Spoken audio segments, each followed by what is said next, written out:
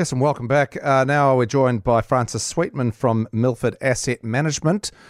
And Francis, good evening. Hi, Tim. So the headline of Labour's fiscal plan is a continuation of careful and balanced approach to managing the New Zealand economy. Is that your read?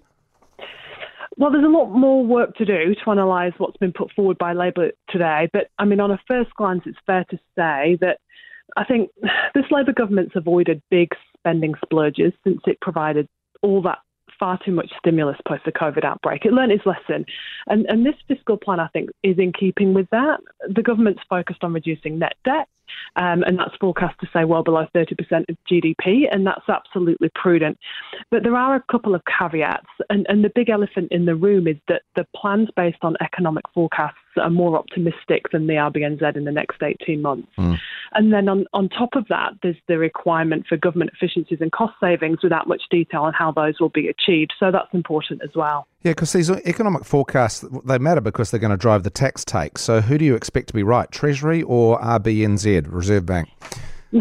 It's a great question because it's so difficult to get economic forecasts right at the moment. We're coming off this incredibly historically high inflation and going into already in an economic downturn. So it is difficult. I mean, the problem for Treasury is that if they're wrong, the tax take's lower, and there's very little wiggle room for that in this fiscal plan. So the timescale to get back to surpluses will get pushed out again. But if they're right, then potentially that means higher interest rates for longer than the RBNZ's currently forecasting. And that means their interest costs will go up, and there's little wiggle room for that either. So, because all parties they're walking this line between supporting households and not stimulating the economy too much to keep interest rates higher for longer. Do you think that this fiscal plan achieves that balance?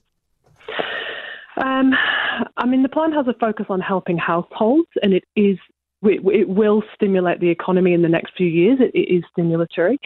It's not clear if that will impact the Reserve Bank expectations of an economic downturn and therefore what they're expecting for the official cash rate over the next 18 months.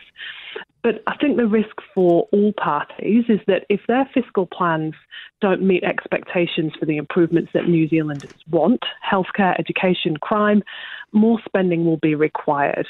And this Labour's plan, this fiscal plan, is quite tight. So yeah, I think if that does happen and more spending's needed than's planned to get those changes and those improvements, then that will be bad for either interest rates or bad for the budget. Yeah. Hey, thanks. I really appreciate your time, Francis. That's Francis Sweetman from Milford Asset Management.